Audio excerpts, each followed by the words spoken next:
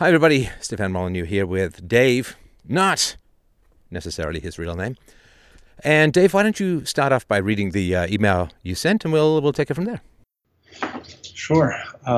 So first of all, my sincere condolences for the passing of your father. As someone who has been a long admirer of your work, I know what a big impact he had in your life, both positive and negative. The reason I'm writing is because I'm currently in a situation that I believe is similar to the one that your father was in. I too married an attractive, narcissistic woman and have multiple children. We're going through a terrible separation where I'm being denied access to my kids, especially now with the coronavirus, and have spent many years in court trying to get access to them. And the reality is that I have to make a decision on staying near them or moving to much greener pastures. I'm well educated with in-demand knowledge, and I'm stuck in a metropolis that I do not like, can barely afford. And whereas I could have the option of living somewhere where I can buy my own place and save some money. So I'm torn. Do I stay here in limbo in order to see the kids whenever she allows me, which is almost never? Or do I move somewhere, or do I move elsewhere and hopefully spend a quality few months exclusively with them? This terrible situation is what led me to your show in the first place, and luckily I've been able to do a deep dive into self-discovery, and I'm starting to heal the trauma bonds, which makes the time I spend with the kids much more enjoyable. If you think it's a worthwhile discussion, please let me know. And here we are. Well, I do, and thank you for your condolences. What is the story of the woman, the mother of your children? How did you meet her? How did that come about? So we met in school. Um, it was, to be honest, it was a love bombing stage. You know, I've gone through a lot of the literature about borderline and narcissistic, and it kind of maps directly onto what you would expect the love bombing stage of being in a relationship with a borderline would be, where I was put on a pedestal, and she was beautiful, and had all the qualities that I thought I wanted, um, and and yeah, shortly after our child was born, things just took a terrible turn for the worse. Things became physical. We had to get the police involved a number of times, and I was just in shock. I didn't know what to do at the time, um, and we had a long separation after that. And then amazingly, we she called me again, and we ended up getting back together and having another child. Um, and since then it's been court, and struggling to get access to them, and being financially hurt, and being stuck in a place, having to live somewhere where I don't really want to live. And she ended up actually picking up and moving an hour away, so I'm not even close to the kids anymore. And just getting to see them on any kind of regular basis has been pretty much impossible. Even with multiple lawyers, multiple court trials, it's just become an impossible situation. Well, I'm And sorry my about that struggle, for sure. yeah, thank you. And my struggle is, I want to have a relationship with the kids, um, but I can see she's already poisoning the well, saying bad things, blaming me for things, um, and I don't know if if it'll be possible to have any kind of normal relationship with them. Um, and so that's why I emailed you. It's you know I've been a long time follower, and I've listened to a lot of the stories you told about about your father, and your mother, which I have tremendous sympathy for, um, and I can see where he's coming from. I can sympathize with him. Um, I would imagine it was a hard decision for him too, and And and yeah, I mean, the alternative looks really good right now. You know, You mean starting something new or moving away? starting something new, getting away from her. Right. Um, she just pesters me. She sends me legal threats all the time. You know, she blames me for, oh, you're spending, you don't want to have access to them. You don't give me money for this. You don't do this, and it's just so frustrating. Um, and I just ask myself, why do I have to deal with this? You know, I understand that I made the choice to, marry her and have kids, but I didn't make a choice to, I didn't make a suicide pact. No, I mean, that's a very good way of putting it. But sorry, you have more to say, and I'm happy to hear. So go ahead. Yeah, I can go through some of the just, so I haven't seen the kids really since the coronavirus started. As soon as, there was word that it was in our country, she cut off access. I've been able to talk with them sometimes when they call, although that's not very frequent. And then prior to that, she would also do that where she would just deny me access, and then she would say, "Well, you never asked for access." Meanwhile, we're in court the whole time, and just even with court orders, even with these agreements, I just cannot get any kind of consistent access with them. Um, Well, she you can know, just keep playing the legal battle to attrition, right? And even if there is, I mean, is she really going to get arrested for denying you access to the kids? Are there any negative consequences to what she's doing? well, there are if you're a litigious person, right? Which I was not at the time when I got married, and before my journey into self discovery. There, the alternative is you go to court, right? You get your court order. If she doesn't follow the court order, you go back to court. You get the court to um, issue like a code of a misconduct against her, and then maybe you can get the police to, you know, enforce the court order, right? And you're talking about thousands of dollars in court fees, tens of thousands, probably, maybe even up to 100,000. Um, and then still, every time you want to see them, it's just a battle because Well, and then it's you show up for quality time with your kids with the cops, right? and then, yeah, exactly, right. Um, and part of my issue was like I really had this terrible anxiety, and I had that. I've only started to address that in the past year. So when I would get these emails from her where she's threatening legal action, and I would get so anxious that I wouldn't even want to see I didn't even want to open up my emails. It was that bad, And at that time, the idea of just this prolonged court um, battle was terrifying.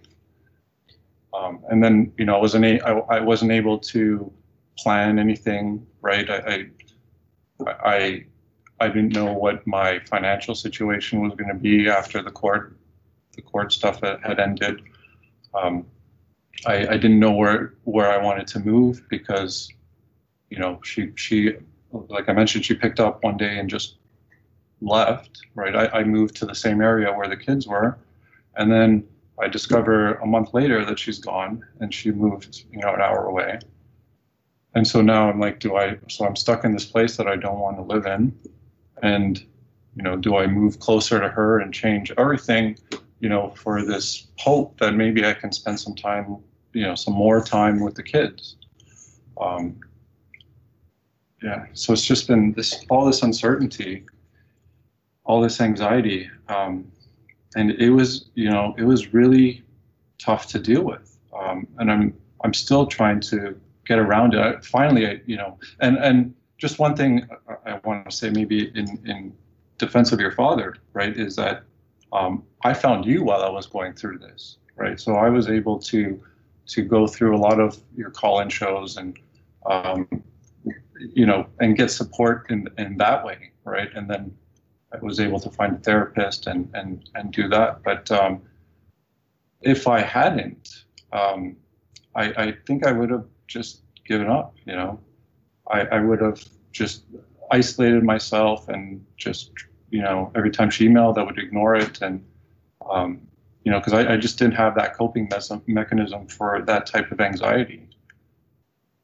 Well, those kinds of threats are terrifying. That's not an irrational anxiety, right? I get No, that. it's So it's not an irrational let's anxiety. go. Sorry, let's go back a little bit further. And I'm not going to ignore your current situation, of course, right? But I'm a one for looking at the deepest point of the lever before we deal with the handle end. So just to give me a sense, if you could, about your upbringing, your childhood, what your parents' relationship was like, how you were disciplined, that kind of stuff. Sure. So I grew up in a very sheltered household.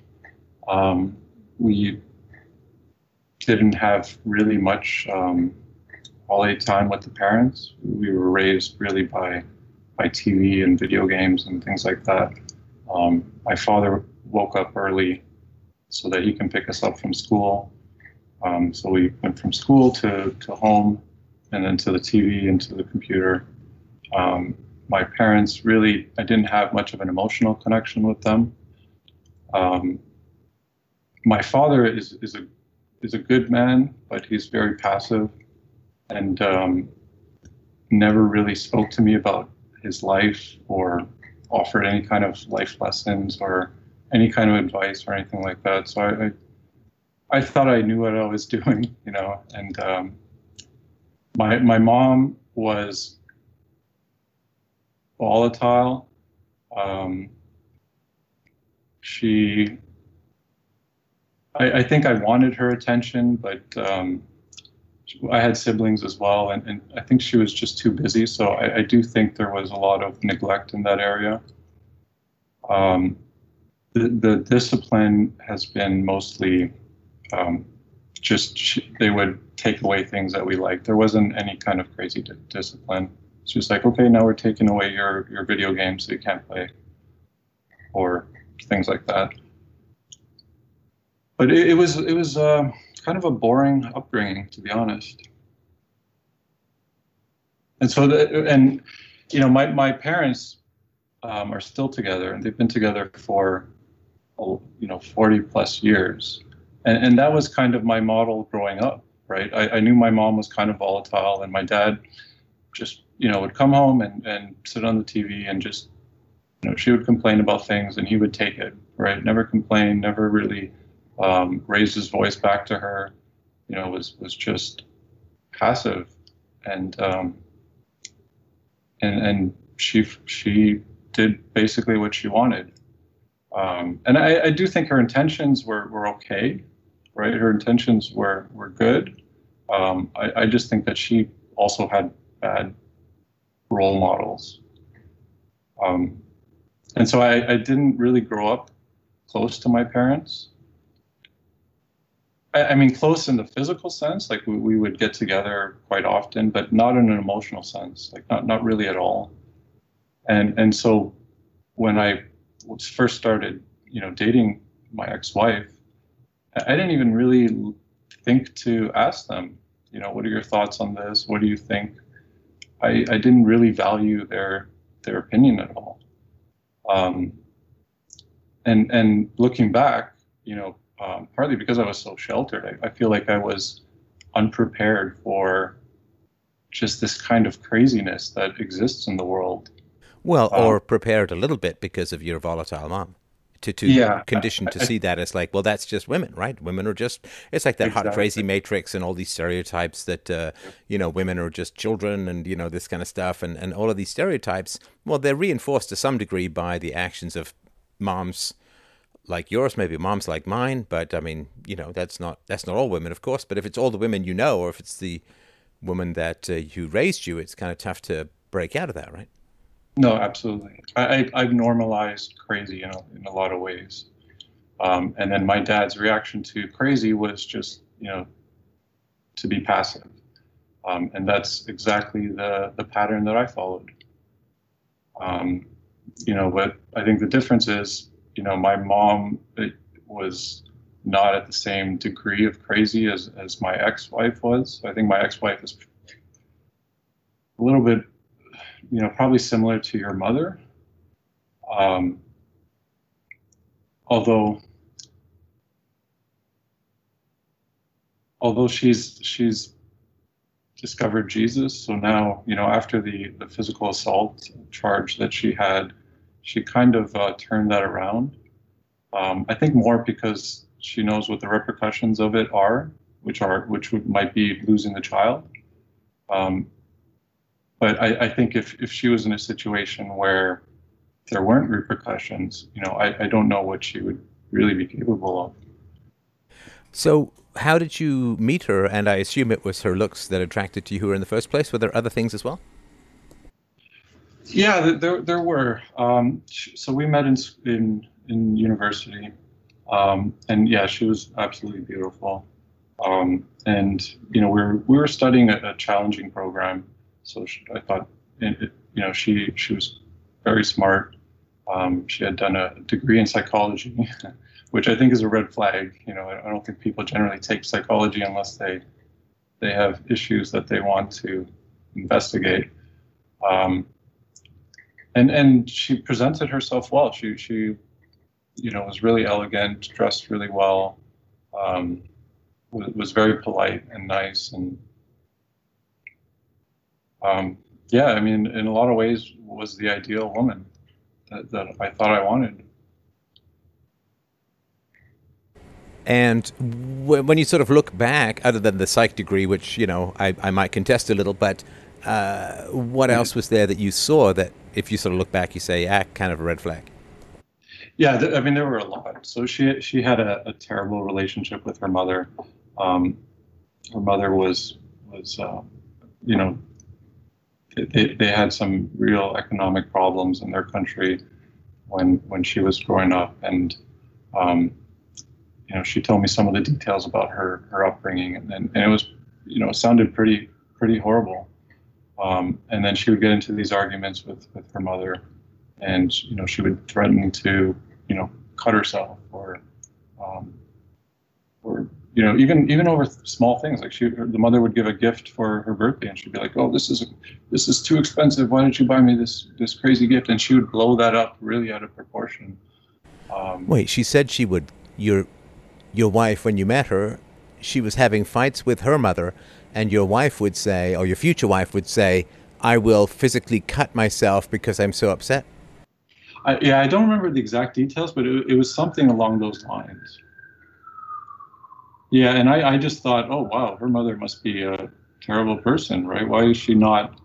Uh, why is she not thinking more about what her daughter wants? Why is she only thinking about what she wants, right? And I thought at the time that she would never do that. I thought the mother was just being unreasonable. Um, Okay, but hang on. She would threaten to cut herself physically. she did that once. Wait, she I would threaten to remember. cut herself physically, or she did cut herself physically once? No, she threatened self harm once when we were dating. That was the only With time. you, or with regards to your mother? No, with regards to her mother. She reiterated a conversation that she had had with her. Or she reported to you that she had threatened to self harm with regards to her mother? Yeah, yeah. How long had you guys been going out at this point?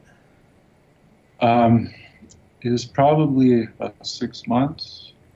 And before that, I guess you'd heard about these blow-ups with her mother. Well, I had met her mother a few times, and we got along really well. You and her Um, mom got along really well. yeah, yeah.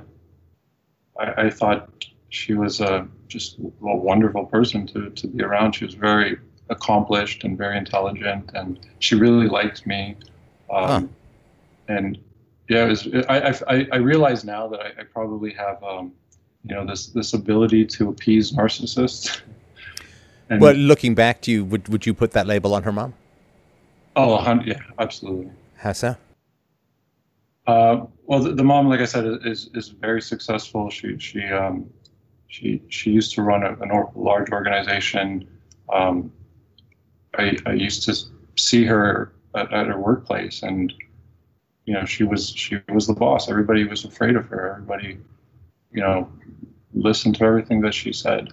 Um, and she just had, I mean, maybe some of it was deserved, but she did have this mentality that she was above people, right? Like she was more capable than others. Um, and then the other red flag also was her father, right? So her father and her mother kind of split up multiple times, were living separate, but were technically still married. And she didn't really have much of a relationship with her father.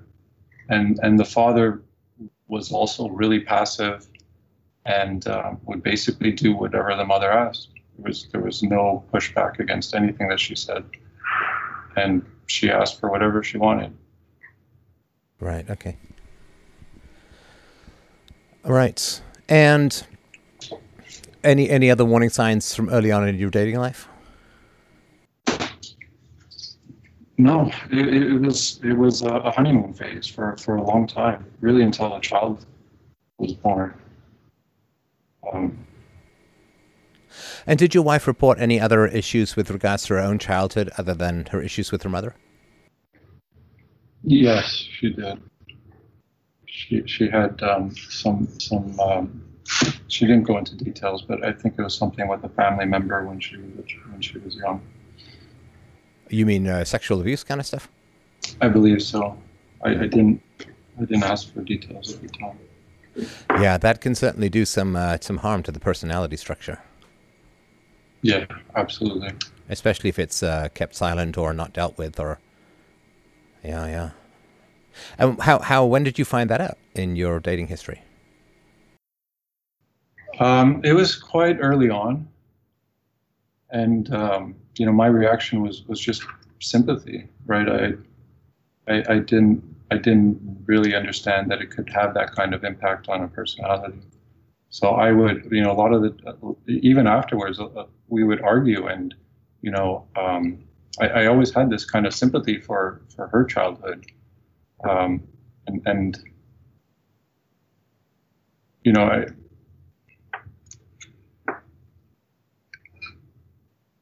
Yeah, I kind of use that as an excuse for her actions. Right. Okay. And did you sort of feel that love would fix it, or like before you got married, I assumed that some of this, you said it was pretty good until you had a baby. Was there anything else, like in terms of interactions with you, that could be a warning sign before you got married? Yeah, so she does not like my relatives, my siblings, or my parents. So she would almost never meet with them, and we met pretty often for birthdays and for holidays and stuff like that. And she never wanted to go. She tried to isolate me from my friends and my family. And you know the reasons behind that, right? Yeah, I do now. I do now. Yeah. At the time, I didn't. At the time, I believed a lot of what she was saying. She would say, "Oh, your mother's really controlling, and she's doing this because she wants control of the child's upbringing, and you just follow everything that your mother wants." And so I believed in a lot of that, and part of it was true, right? I growing up really isolated, I was overly dependent on my parents. And so I, for a long time, thought that my parents were the ones who were the cause of a lot of our problems. And yeah, just for those who don't know, the answer as to why she wanted to separate you from people was so that they wouldn't see how crazy she was and warn you about her, right? Yeah, Right. yeah, it's super obvious now. Because my family in public, like they have this real desire to portray a great public image, Yeah. right? And I think she took advantage of that, and in public, my family would seem like the ideal family, and so there was never any reason really for her to have such animosity towards them. Right. Right. Right. Okay. So then you get married, and how long after you get married do you have your first child? It was about a year after, And then you said things really went off the rails. and then things went really off the rails. Yeah. Was it like postpartum depression, or like what happened then? Uh, a lot of people had mentioned that to me, um, but it continued for well after the period of postpartum, where postpartum depression usually ends. Um, but she would just snap at anything. I remember she was talking to customer service one day, and she just started yelling at them, and I was like, "What's wrong with you? It's just customer service for whatever." Um, and these things just kept escalating, and then she turned violent, and I was just completely shocked. Um, and all the neighbors knew, just heard all this yelling and all this commotion, and the police got involved. Um, and then the police ended up giving her what's it called, where you can't be in the vicinity of somebody for a certain Oh, period of time. restraining order? Restraining order. So we had a long break because of a restraining order. And it wasn't something that I wanted. Like throughout this whole time, I kind of, I guess, had the characteristics of my father, where you're in it for the long haul, right? Like this is, you just have to be strong enough to be able to fix it. So I didn't want that at the time, but yeah. So she got the restraining order, and then we started court after the first child, and that was just a terrible, terrible experience. Um, Oh, the court, was that related to the domestic abuse, or was that something else? no, it was related to the child. So she started procedures to get access to the child, because we didn't have an agreement, and there was no way we were going to come to an agreement. Oh, so sorry. After the, I'm just trying to sort of follow the pattern here. So after the physical abuse, when you called the cops, I guess, and she was charged, and then she got the restraining order, and after that, was that the marriage was done at that point? The marriage was done at the time. So she had the restraining order. So we didn't see each other for a year, or I mean, mostly didn't see each other for a year, except for exchanges of the child. And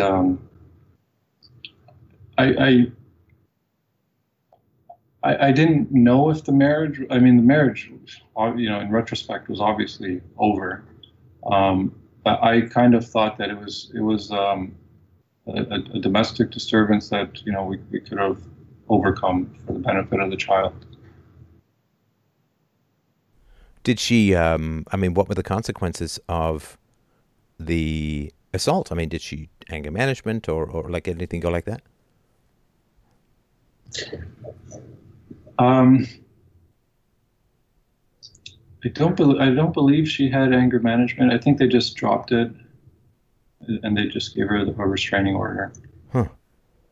Um, yeah, but then we had Children's Aid involved also, and that was also very painful. Uh, Was that based upon how she was treating your child, or? I think that's just standard protocol, where if the police are called during a Ah, okay. domestic assault, and then just the number of lies, like, oh, all of a sudden I became the worst person in the world, incapable of being near a child, and it was just, walking on eggshells this whole time. And then I would just get just swamped with all these emails, and I would just, I just didn't know what to do. Right. Right. Well, I mean, if she doesn't really suffer any consequences for hitting you, it's hard to imagine how she'd suffer consequences for false statements. No, absolutely. She's had basically no consequences for anything, any wrong that she's done. which is why she's able to just continue. Yeah, it's a terrifying thought. I was thinking about this with regards to my own father, of course, that I always say power corrupts, right? And women have been handed such unjust powers with regards to the family court system and the general, gynocentric nature of the quote legal system, that for them to abuse that power, well, human beings can't handle power. It's a system that gives women this much power, and I think corrupts them through that process. Again, it's kind of like saying that somebody who works at a Soviet factory in 1960 is just lazy, as opposed to, well, the incentives are all screwed up, and you can't get ahead. So I don't know. It's with regards to female responsibility. If I'm going to say political power corrupts people, then I do have to say that political power or legal power in the form of female preferential family courts, that is going to corrupt people, and you can't just blame the individual. I mean, it'd be nice if they didn't take advantage of that power, and lots of women don't. But the power exists, and for an unstable personality, it obviously can be pretty addictive, right? No, absolutely. And she was very good at playing the victim. Sure, yeah. So she Yeah. would go into court and, oh, I'm poor me, and the judges were always sympathetic. You know, doesn't matter how good my my documents were, how good my case was. At the end of the day, it all depends on the judge. You know, Now, tell me then how you guys ended up getting back together and having the second child. so we ended up meeting after the restraining order was done, and we had a kind of a lull in our case, and so we ended up meeting. I think it was over you know exchanging of the child, and she said she had told me at the time that she had gone through therapy and she understood how much her mother had an impact on her, and how she was making changes because of that, and she didn't want things to get so bad, um, and I was still in shock at the time. I didn't know what to do. And I still had this mentality that, I got to make this work, right? Like I've come from a family where, we, like my grandparents were married for 60 years, right? Like that's just, they took their vows seriously, right? Um, and so I was kind of happy to try again. Do you know why she circled back to try and restart things? My understanding is that that's a common pattern for borderlines and or narcissists. Um, they want to always maintain control of their quote unquote victim. Um, but I don't know, to be honest. Like aside from that, she's very attractive. She could have, she was she had financial means. She could have done a lot of different things. I don't know. Okay, so she said she'd gone to therapy. Do you know if she did, or she might have just said that? I believe she did. She's been going to a therapist for a while, um, although arguably with no results. But I believe she may have.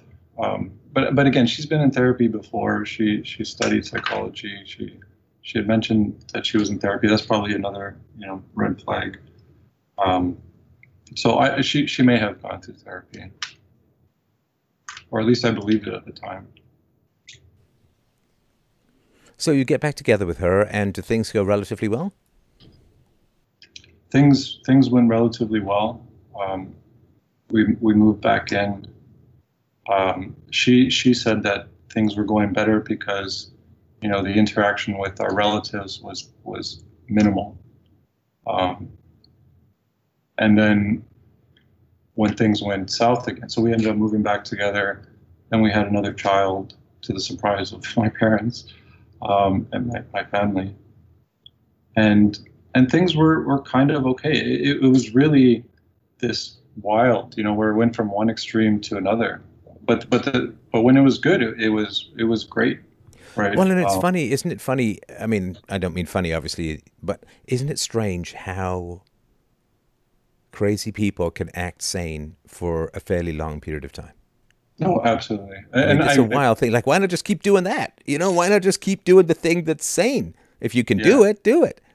absolutely, and I've gotten that from your show because I know you mentioned that quite often, and I brought that up to her. I'm like, look, we get company, and now you act like a proper, you know, human, right? Like you know how to behave, so why don't you behave like that all the time? Um, yeah, that was really frustrating. That's something I still don't understand. It's a strange thing, right? I mean, I have this odd thought from time to time. There's an old movie called What's Eating Gilbert Grape with Johnny Depp and a very young Leonardo DiCaprio. And Leonardo DiCaprio plays somebody who's mentally retarded, right? And I don't know, it's a dumb thought, but it sort of circles around my head once or twice a year, which is, what if somebody was not mentally retarded but was just doing a great job of acting that way their whole life? Like you'd never know, right? You'd never know because I don't know Yeah, if there's any particular brain test where you say, "Aha, you're faking it" or whatever. Like you were just a great actor. You just say, for whatever reason, you want to avoid responsibility, or there's some pathology, or like you're just going to act that way your whole life, and it's going to be such a convincing performance that everybody, and yet you weren't, right? And I think the reason it floats around in my head is this kind of thing that crazy people can really act sane. Like, you yeah, and I, if we were paid $1 million, we could act crazy for a day, right? I mean, we could put that. I mean, we certainly had some experience in observing it, right? We could do no, that for a day, but and you give people $1 million, they can act sane for a day, probably. Schizophrenics can't. The people who are going through psychotic breaks can't, and I get all of that, right? But they can fake it, and why not fake it till you make it? Like, why not just?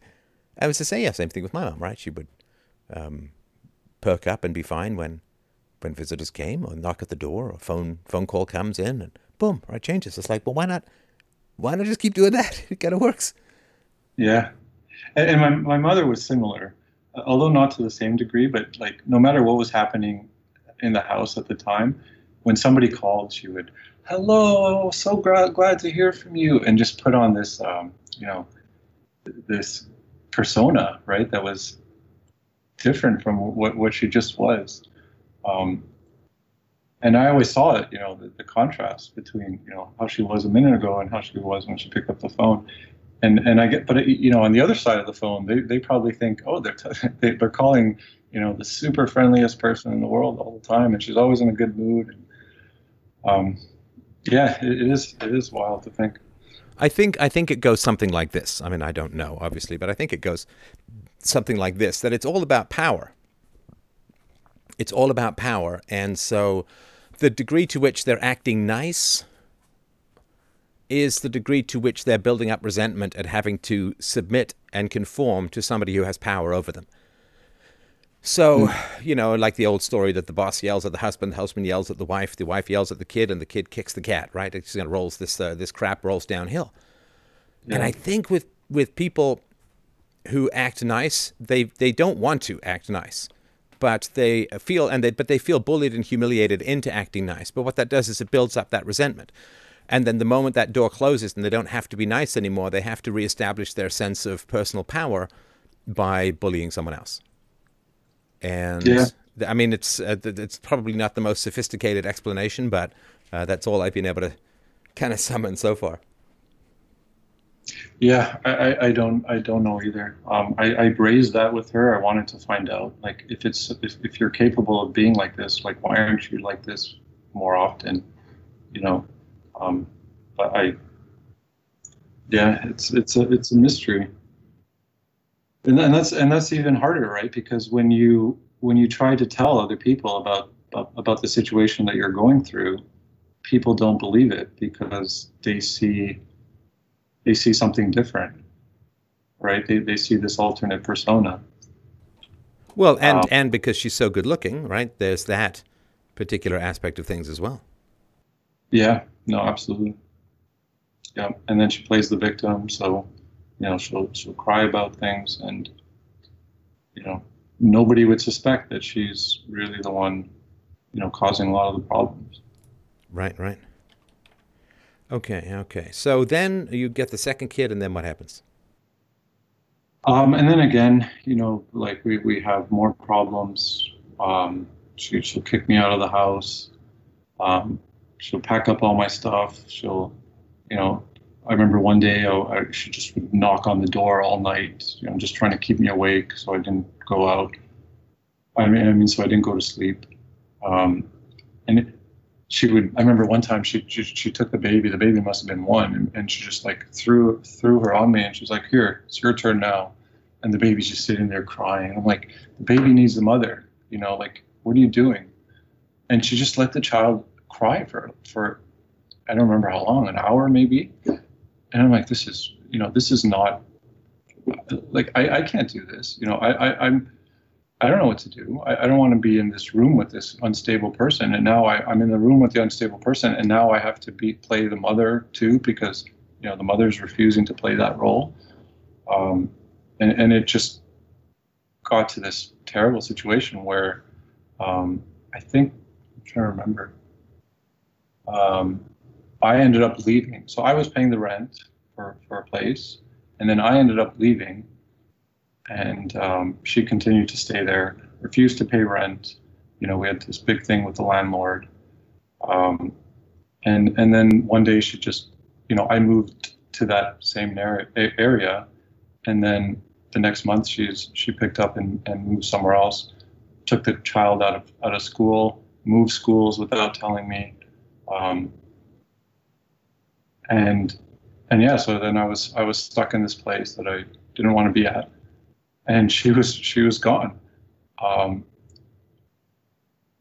and we had and what was interesting is that we before that we had 50-50 custody of the child, right?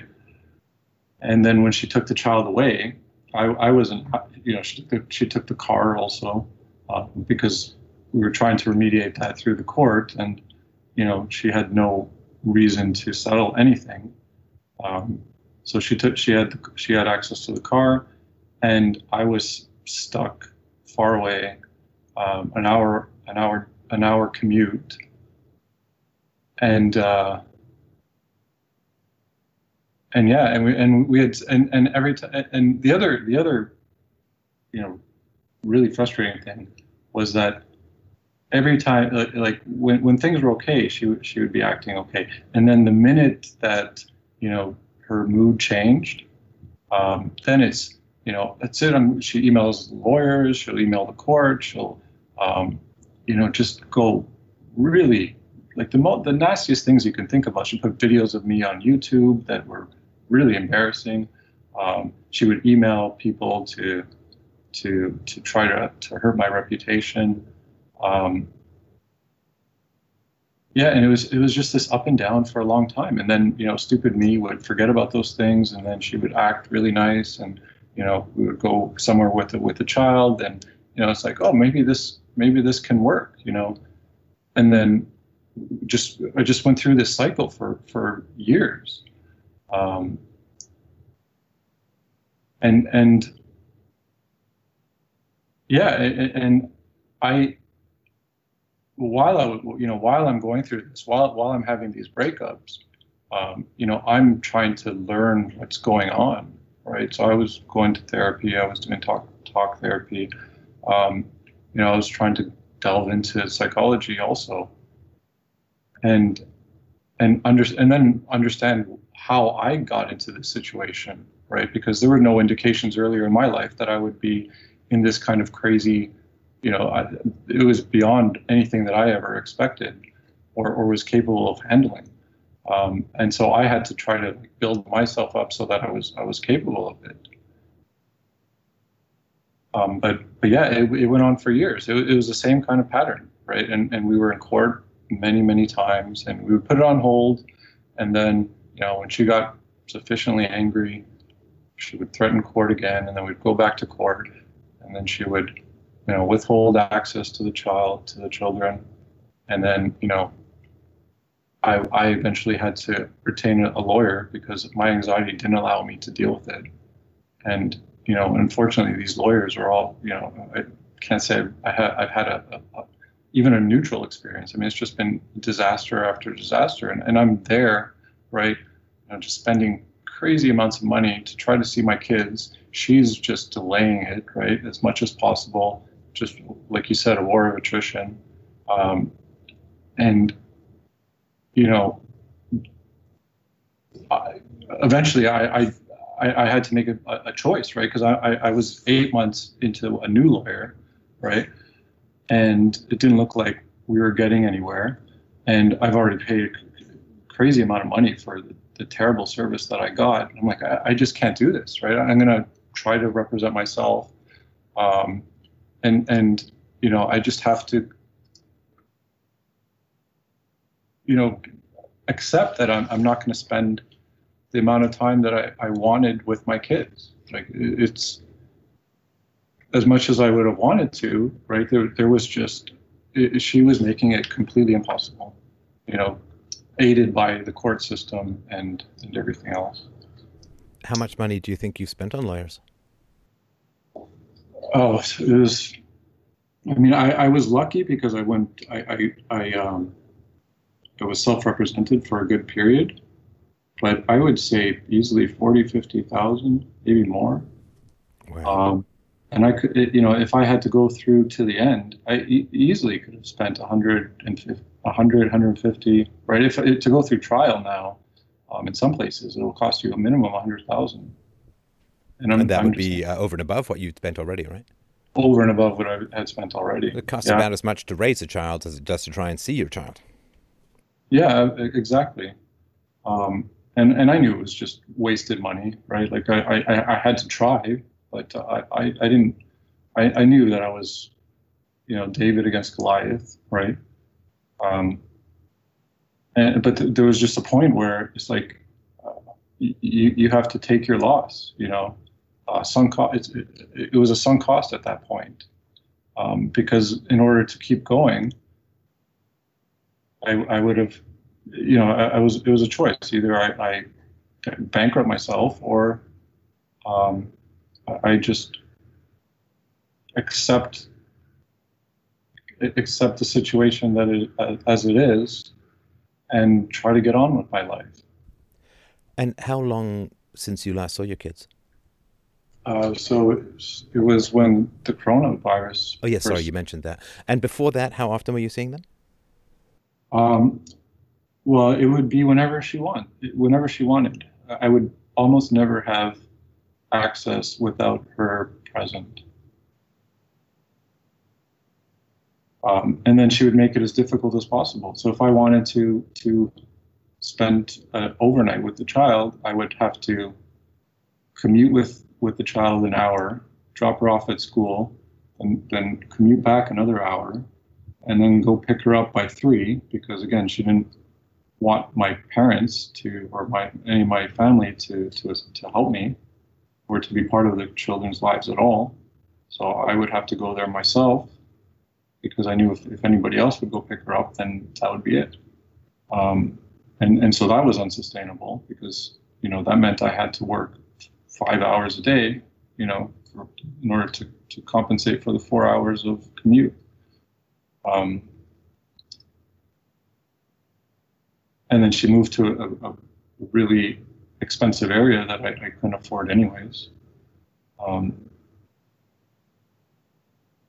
So yeah, it was, I was between a rock and a hard place. I didn't know, I didn't know what I was, and I didn't really have anyone around me at the time that I could go to advice for on this kind of stuff, because. Well, and what advice could have been given you? Yeah, no, you're right. Yeah. Like I know my parents were totally unprepared for this kind of thing, right? So that I knew there was no point of even really talking with them about it. Well, what do you think they would have said? Well, my mom, of course, because she wants to save face, she would say, just give it another try. Maybe it's. She's the one who always said, "Oh, maybe it's postpartum depression. Maybe it's this. Maybe it's that." and so she really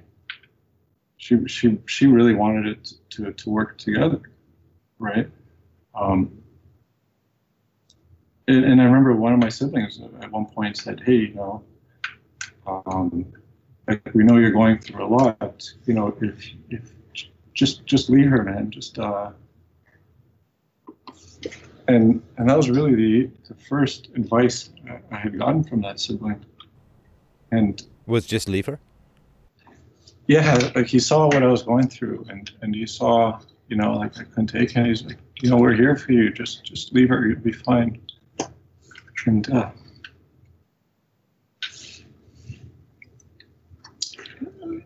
it was nice. It was nice to know that, and I know they were there. They are there for me. Um, and but I still didn't know what the right thing to do was, because I knew that I would have suffered greatly if just to have any kind of normal access with my kids. Um, but I didn't want to give up on that. But hang on, how could you have gotten normal access to your kids? I mean, as you say, the court case is horrendous, it's time consuming, and there's no certain outcome. It's ridiculously expensive and all that. So there's no methodology that I can see that would have resulted in you having some sort of regular access to your kids. Yeah, the only way I would have had it would have been to go along with her charade, similar to what her father had done, and just allow the mother to go crazy and basically suffer and ignore it. Well, no, but it's a little different though, because you have physical violence, which your mother doesn't perpetrate against your father, right? No, I mean her parents. Sorry, um, her Oh, parents do what would her dad did, which is just suck it up, right? yeah, exactly.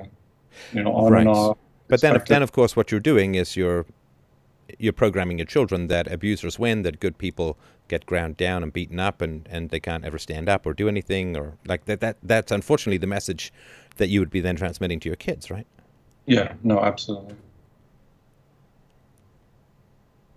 Yeah.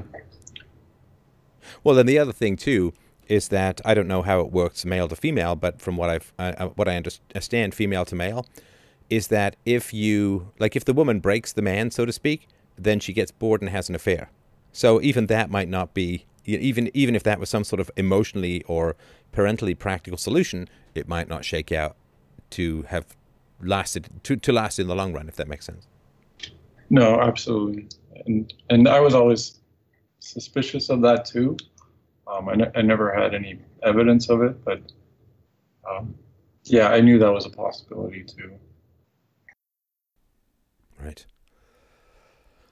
Right.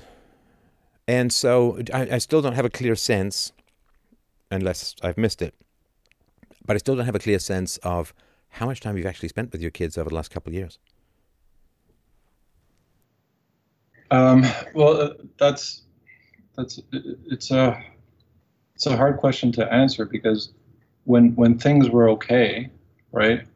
When we had a more or less um, amicable relationship, I would go over. I would see them sometimes on weekdays, on weekends. Um, we would go we would go places with them, um, but it was really up to her discretion. So I would say in the last few years, maybe in total 4 months. Over the last couple of years. Yeah, Now, does that count the time that you and your ex were still under the same roof? yeah, yeah. Okay, but outside of that, right? Since you moved out, do you see them once a week, once a month? I mean, So twice a so month? before this pandemic, yeah, it was probably like, I would go there, spend a few hours with them, um, and that's it. Or we go to the park near where she lives, and and that was it. I couldn't spend Christmas with my family, with my kids. I couldn't go to, weddings or anything like that. It was terrible. I didn't have any control of that situation at all. And she would kind of promise, well, if things get better and blah blah blah, then I'll let you go with I'll let the kids visit them once in a while, and sometimes she would go over to my grandparents' house for an hour or two. I don't know why, to be honest. But yeah, like access has been minimal, you know, and I don't know how it's going to get better, if it's going to get better. Right. Right. Yeah, no, and I mean, I was thinking about this before the call, right, about my own dad, right, because this is one of the connections that we have, right, is that you feel, and I think there's some reality to it, that you're in a similar situation to my dad, which is, so, many years ago, a friend of mine was complaining to me about his wife and asked me my opinion. And I'm always kind of delicate with this stuff. You never know, right? And I said, oh, she can be a little harsh, or she can, sometimes it seems like she's kind of peremptory, or doesn't listen as well as maybe she could, or whatever. It's just pretty mild stuff, right? Anyway, so of course, the next time he had a fight with his wife, he said, you know who else thinks you're a real bitch? And then it's like, oh, great. So now we had this friendship. It's not a friend of mine anymore. We had this friendship for I knew the guy for 20 years, right? And then, to score some stupid point with his wife, he drags me into it, misrepresents what I said. And then what? Am I supposed to sit down with his wife and say, no, that's not really what I said, and get in? I'm not stepping into that quagmire. Sorry, right? Yeah, no, And so, it all just kind of fell apart. And I did think about it. Oh, I should sit down and chat. And I was just like, part of me was like, oh, forget it, Like, they can sort it out. Good luck, But he took a private conversation and, blurted it out with his wife. And then what, right? Yeah. And so, and the reason I'm bringing that up is because it struck me that when I wrote to my dad and told him what had happened with my mother, that he may have had a similar concern. In other words, I thought for a long time, well, I was an adult, so therefore it wasn't like my mom could go after him for something to do with access, because at that point I was in my mid to late 20s or something, right? Yeah. And no, I was in my early 30s, in fact. I was in my early 30s the last time. And so, but here's the thing, though. I wonder if his concern, if he'd had enough of the kind of horrors that you've gone through, I wonder if his concern was like, oh, great. So now, let's say that I agree with my son, or I listen to my son, or I listen to how bad his mom was, or anything like that. And let's say that this somehow gets back to my ex-wife.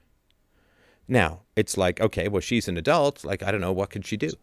Can she maybe sue him? I don't know, right? Maybe these legal threats stop pouring in like this. So maybe it was just that the kind of scar tissue from the early dealings, that even as an adult, you can't tell the truth, even when your kids become an adult, if that makes sense. Yeah, I mean that's I think where him and I kind of diverge. I can't relate to that, and maybe it's like, yeah, maybe like you said, he was just beaten down so bad and didn't really have that support, any kind of support around him. And because I see it with her father, right? He's kind of a shell of a man. And I don't, and it's not, he's not capable of changing, right? She'll talk to him maybe once a year, and she'll say, oh, I have a great relationship with my father. And they'll talk on his birthday and her birthday. And, I cannot see him being ever active, even though he probably would want to be, right? Like I see him as a good person, but it just seemed like he was so battered down. And I guess maybe fortunately I never got to that degree for whatever reason, maybe just luck, maybe just, having resources, having curiosity to try to understand, how I got into that situation in the first place. But I can see people going down that kind of road, and just not knowing how to handle it, and just, isolating and withdrawing. if that makes sense. Yeah, no, it does. And I'm not trying to make this about me. I mean, I'm really not. I'm just looking down the road, right? Because here's the problem. I mean, as you know, right, for this kind of situation is you can't be honest with your kids, Yeah. right? Because they go and spill to the mom, and No. you're in shit, right? Yeah, yeah, I see it. I see it already. Everything that my kids say, or everything I do with them, even if it's only for an hour, they report everything to the mother. And they're scared of telling me anything Well, and they because say, "Why haven't we seen you for a while?" Right? Or if they were to say that, I mean, what can you say? Your mom's keeping you from me. She keeps threatening me with lawyers. I mean, what happens then when they tell her that? yeah, yeah, they don't understand that. And then once they go back to the house, the story becomes, well, he doesn't want to spend time with you. I offer all the time access, and he's too busy, and who knows, right? Um, but I see that already starting, and it's been going on for a while, and I don't know how to combat that except by just being honest, right? Except by trying to be a role model for them and trying to be truthful. Um, but again, it's that's something that I've really had to develop too, right? And that's come over the last few years of real intense seeking of knowledge.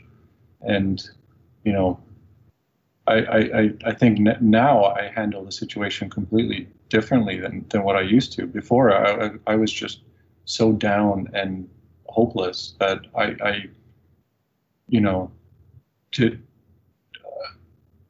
I didn't even know if, I would see the kids, but it wouldn't be, it was, I had this cloud of all this anxiety and all this uncertainty around me that I wasn't able to enjoy spending time with them like I do now. Right now, I've kind of overcome that, and now I can tune out the rest of the world when I see them, and it's great. But before, it was just, you spend time with the kids, and you have her just constantly, messaging you or emailing you or calling you, and it's like this isn't quality time. If Oh, that so makes even while you were there, she'd be pinging you with various things. Oh, for sure. I would get easily. I can get 20 emails. Why are you not answering? I want to speak to the child right now. Um, and then she would just go on and on. So Now, very destructive interference in that, right? yeah, I mean, now I can ignore it and not worry about it. Partly because I know the consequences of, at the time I thought, well, I have to reply right away, or this will look bad in court, right? And maybe they'll rule against me because I didn't answer her call or whatever. And now that I understand, basically the repercussions are basically zero for almost anything you do in our legal system. I don't have that concern anymore, right? Right, right, right. And your kids are still young, very young, right? They're still young. Yeah. Right, right. So, I mean, there are three choices, as you know, right? I mean, this doesn't tell you which to do, which of course I can't tell you to do, right? And it wouldn't make any sense. I would never have that expertise and wouldn't do you any good even if I did. But the three choices are fight the legal battle, continue status quo, or abandon ship, right? Yeah. Yeah. Now, fighting legal battle seems to be off the table, and I think you've got good reasons to be pretty suspicious about that, given what you've experienced and the expense and all of that. And I've known some guys, I've known men who've just had to abandon that process, and I can understand why. I mean, you're looking at, as you say, 100, 150, $200,000, uncertain outcome, lots of stress, and bad for the kids, and it's just it's not a good system at all. It is not the system that should exist, but it is a system that has power over us at the moment. So, take the legal thing off, then it's, continue the status quo or um, abandon ship. Abandon ship meaning like, hope that you can get in touch with them when they get older, but go and start your life anew, right? Yeah, or I don't know if I'll ever get an agreement with her outside of the court, but best case in that situation would be like, okay, during school years they can stay with you, and then summers and Christmas break or whatever, they can come with me, right? And at least then I would have uninterrupted time with the kids. Right. But it Um, doesn't seem too likely that she's going to give you much uninterrupted time with the kids, right? yeah, it doesn't seem likely at all. Right. And of course, you don't know how long this coronavirus interruption, at least in the mind of your wife, is going to continue, right? She might just say, "Oh no, no, I'm still worried about it," or "I don't know where you've been," and kids are vulnerable, and like there could be any number of things that she would use with regards to this current pandemic as a way of, in a sense, denying you access, right? No, absolutely. I've given up hope on really spending any quality time with them during this. Well, but the during is a question. Is a question during what, right? I mean, who knows when? I mean, that's never going to end, right? In terms of coronavirus, it's always going to be with us, right? And Yeah. so, who knows what? It's not like they're going to mandate opening up the economy, and your ex-wife is going to be like, "Yeah, sounds great. Okay, it's over, so let's return to normal," right? She could drag it out as long as she wants, right? Oh, for sure. And that's been her strategy. It's like just keep status quo for as long as possible, um, and then force me to lift to go through these tremendous hurdles to try to see them. Now, where'd she get the money for all this? So her parents mostly. Oh, so the mom you got along with is funding her legal garbage, right? Yeah, as far as I can tell, I don't. Does she It's work? hard. She's not working right now. She's with the kids. Right, right, okay.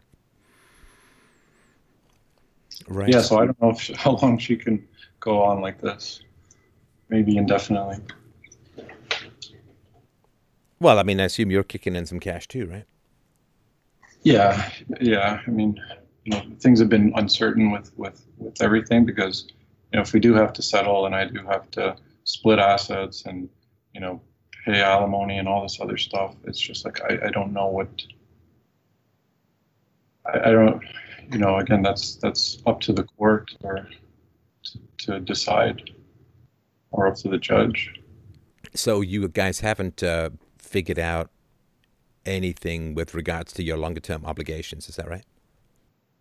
We have something in place right now, but it doesn't cover. They're outdated and they don't cover a lot of things. And then plus, I mean, even if I get one, a settlement, or I, I don't have any belief. I don't have any faith that she's gonna follow it. Right, right. So if the option then sort of arises, or you can mull over the option of starting again, right? Or I'm going to say starting again necessarily, but saying, man, look, I gave it a shot. I've got documentation in case my kids ever ask. I've really given it a good, honest shot, but there's no possibility for me to be a father in this situation. I'm too bullied. I'm too controlled. I'm too vulnerable. I'm too stressed. She holds all the cards. And, you really can't have a relationship with people who are going to fight dirty. You just can't. You just can't. No, Like any more than you can play tennis with people who also show up with a gun. I mean, yeah, it may be she, something, but it ain't tennis, right? And so yeah, you can't, if she's willing to deny access, to interfere, to threaten, to, like, she's just fighting so dirty that you mean you can't win. Now you can say, oh well, I'm just going to go fight even dirtier, but um, you don't have a mom or a dad funding all your bills, and you have obviously a conscience, and you've gone through a lot of self work. So it's certainly questionable as to how dirty a fight you could get involved in. And I'm not saying that would be a good thing either, because it's one thing for you to fight dirty with your wife, but when there are kids involved as well, it becomes a whole other situation, right? no, absolutely, yeah. And I know any resources we waste on court battles is ultimately coming off away from them, right? So Yes, quite right, quite right, quite right. So What is there? What is the case against jumping ship? I mean, other than obviously you want to spend time with your kids and all that, but that doesn't seem to be happening anytime soon, and it's been pretty spotty. Like outside of actually being under the same roof as you were with your wife when you had your first kid, when you had your second kid, but outside of that, it's pretty spotty, right? Yeah. So, I mean, that's the only thing really keeping me. I mean, But you can't. I mean, you can't be a dad, as far as I understand it, in this situation, because being a dad is kind of like a more constant thing. I mean, being a high pressure babysitter, not that the high pressure is coming from you, but it's kind of babysitters are just come and go, right? It's not this emotional intensity and legal threats and stuff like that.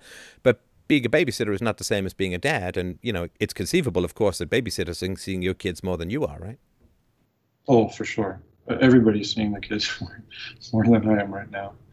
So if you can't be a dad, and if you can't be honest with them, and if you can't tell them what's going on, and if you can't reason with your wife, and if you can't go to court, what is, again, with all due respect and massive sympathy for the emotional difficulty, but I have, a pretty iceberg-hearted practical streak to myself. And so if I can't do something, I won't pretend to do it. Yeah, and that's kind of what I've been.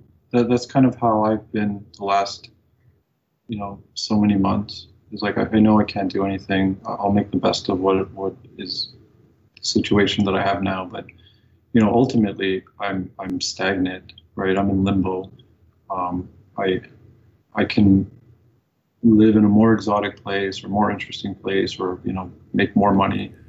Um, Well, and also start to open up your heart to yeah, a new potentially a new relationship with all the wisdom that you've gained from this horrible and bitter process, right? It seems to me, especially if you listen to this show, you're doing this kind of work, it seems extraordinarily unlikely that you would end up making this mistake again, right? no, absolutely. So that's one of the big lessons that I had to learn was just creating boundaries. I know you've talked about that extensively, and I basically had no boundaries initially, and now I have really solid boundaries like that won't will never be um, breached again. But you're absolutely right. I mean, in a lot of ways, this situation has made me a much stronger person. Um, and Well, and I sometimes you can't get to the good people without going through the bad people, yeah, yeah. right? Okay, so from a sheer practical standpoint, again, outside of the obvious love and devotion that you have for your children and so on, if you can't be a dad in the current situation, but I assume you became a father because you wanted to be a father, then Mhm. there's a fairly decent case to be made for abandoning ship and striking out. And, with great regret, with great sorrow, knowing that it's not your fault. Again, I know I'm only hearing one side of the story here, but, I'm just going to go with you because you're the one who's calling and you've done the work that you say. So then I think a stronger case is to be made for, the ship's going down. You can't swim. You can't be a parent, but it is preventing you from being a parent in a more effective context, which would be with a healthy woman who loves you and is not going to be crazy. Yeah, yeah. And people say, of course I say too, having been on the receiving end of this, right? This is, I appreciate the call and the trust because people say, oh, yeah, yes, but what about the kids? And it's like, well, yeah, it is a real shame. And so either you can give kids a false version of yourself that's needed to not tell the truth, that needs to not tell the truth for fear of, and for legitimate fear of the mom going ape on you, right? Barely being there, being held back, being under the wife's thumb, being under the order of falseness. And it's kind of weird then. Like you could be around your kids, but you can't be honest with them. You can't tell the truth. You can't be authentic. And so you can't be a connected dad in the way that they need, like no matter what. I guess even if there was some miracle that happened and your ex-wife kind of turned around and changed and this and that and the other, well, there'd still be a long time to regain any of that kind of trust, right? So if you can't have an honest and natural relationship. And it's not impossible with divorced couples, right? I mean, I know it's hard, but it's not completely impossible for there to be some kind of normality in the parenting that is allowed. But you're not going to have any of that. So your Yeah. alternative is to try and go and be a father in a new context over the years it will take to sort of recover from this, or to stick around for the next 20 years not being any kind of real dad to these kids because you can't be honest, you can't be direct, you can't be authentic, and you also have very inconsistent access. And the other thing, too, is that this is, I think, another real issue as well, which I'm sure you've thought about. But if your wife is as cruel as you say that she is, then what's going to happen is the better your relationship with your children, the more she's going to want to mess it up. Yeah. I already see that happening. Right. So in which case, you simply will not be permitted to have a good relationship with your children. That if, I mean, heaven forbid, that you're a good, authentic, decent person with the kids, and then they look at her and say, you know, mom is kind of crazy relative to dad, and then, you know, that comes up in some conflict, and then what's she going to do? She's going to be like, well, you don't you dare have a better relationship with my children than I do, and she'll work to mess it up. So, I mean, you are in a situation, sadly, you know, she has the power of the state. It's not her, right? It's the state. And the state, you know, divorce is a government program, marriage is a government program. And government programs don't, well, they never achieve what they want, right? They achieve the opposite of their stated goals. And so I think your only chance to be a father is to strike out on your own. Yeah. No, that's kind of the conclusion I've come to too. Um, And just for it's the people out there listening to this is a terrible system we have. This is you could not invent a system that would be more harmful to families, to men, to women. Like your wife obviously, you know, has issues, and those issues are only inflamed and exacerbated by the power that she wields over you through the state. And yeah, giving anyone that power, if it was reversed, right? I mean, in the Muslim world, there is, of course, a lot of power that the men have over women, and those men abuse that power as well. And this is why a free and voluntary society is the way to go, because nobody can handle power. And, you know, your wife can't handle the power that's been unjustly granted to her by the state. And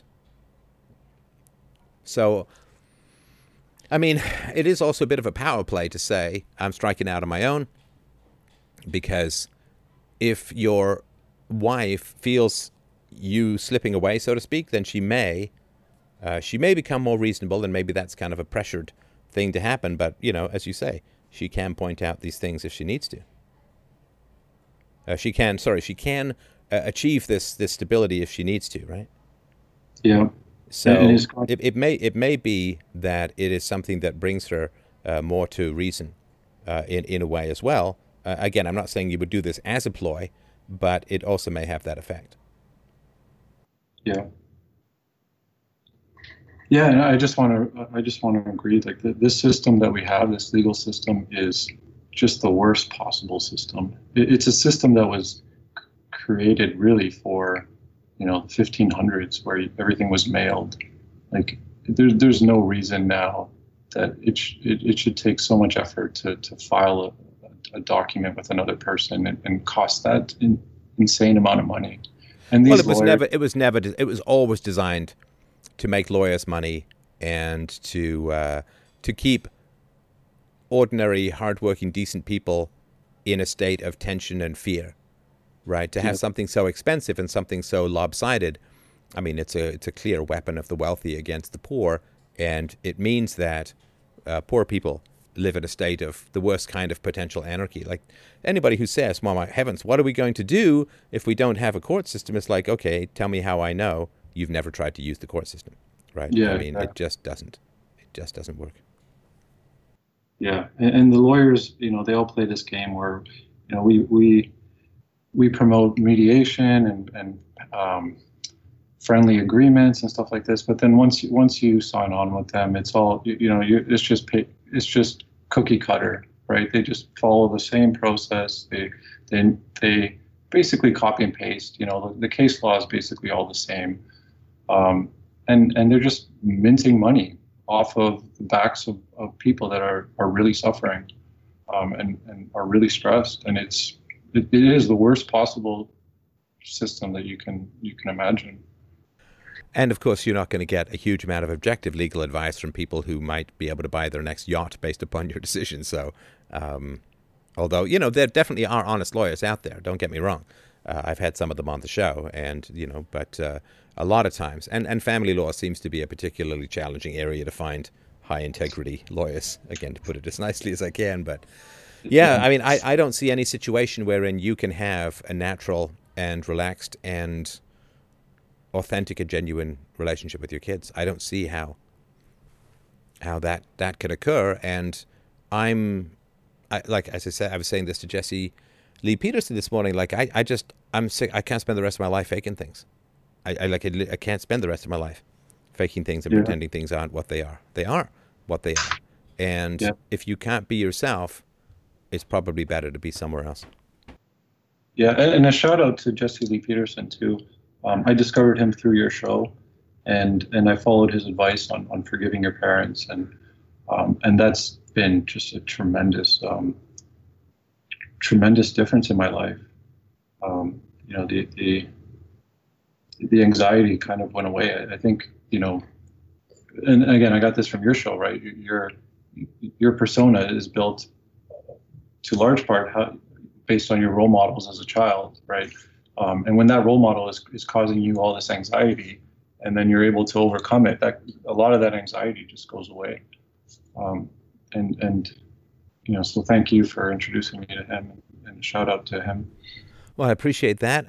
So that's what I wanted to say based upon what you had said, and I just want to close off by just giving you massive sympathy for this situation. You're not alone in this. I'm sure you know. I mean, you've probably been on parts of the internet where this stuff is discussed, and it is a brutal system for men. And people say, "Oh, why do men live less long, and why do men more prone to suicide and addiction and so on?" In some ways, and it's like, well, a lot of it has to do with this terrible, terrible stuff, this crap, this garbage that passes for a legal system. It is a terrible piece of machinery that just catches you, doesn't let you go, doesn't kill you, doesn't, just continues to grind away at you and drain you of life. It's not the money particularly, although that's important, but it's the mindset, it's the happiness, it's the sense of control of your own life. It's brutal. And I massively sympathize with you. I sympathize with your children, of course, and to a lesser degree, but still somewhat relevant, I do sympathize with your wife. She had it rough, and she is abusing the power, but that's what power does to people. And it's hard for us because we're not beautiful women who have a court system and infinite cash, it seems, at our beck and command. It is hard for us to imagine how we would handle that kind of power, but it's brutal. The system is brutal on everyone, and it does tend to bring out the worst in the worst. And I can't see how you can at all flourish, and how your relationship with your children can flourish with this kind of threat hanging over. So I just really wanted to close off by expressing my massive sympathy to what you've had to go through. Thank you, Stefan. And thank you also for, sharing your experiences with your father also. And all the other experiences. That's been a tremendous help. I think I found your show, when I had separated from her, and like I said, if I didn't, I don't know where I would have ended up. I didn't have any kind of useful support around me, and so thank you for that. You're very welcome. Will you keep me posted about how it goes? Yeah, absolutely. I appreciate that. Have a great evening, and thanks again for your honesty. It was very, very much appreciated. Thank you, Stefan. Take care.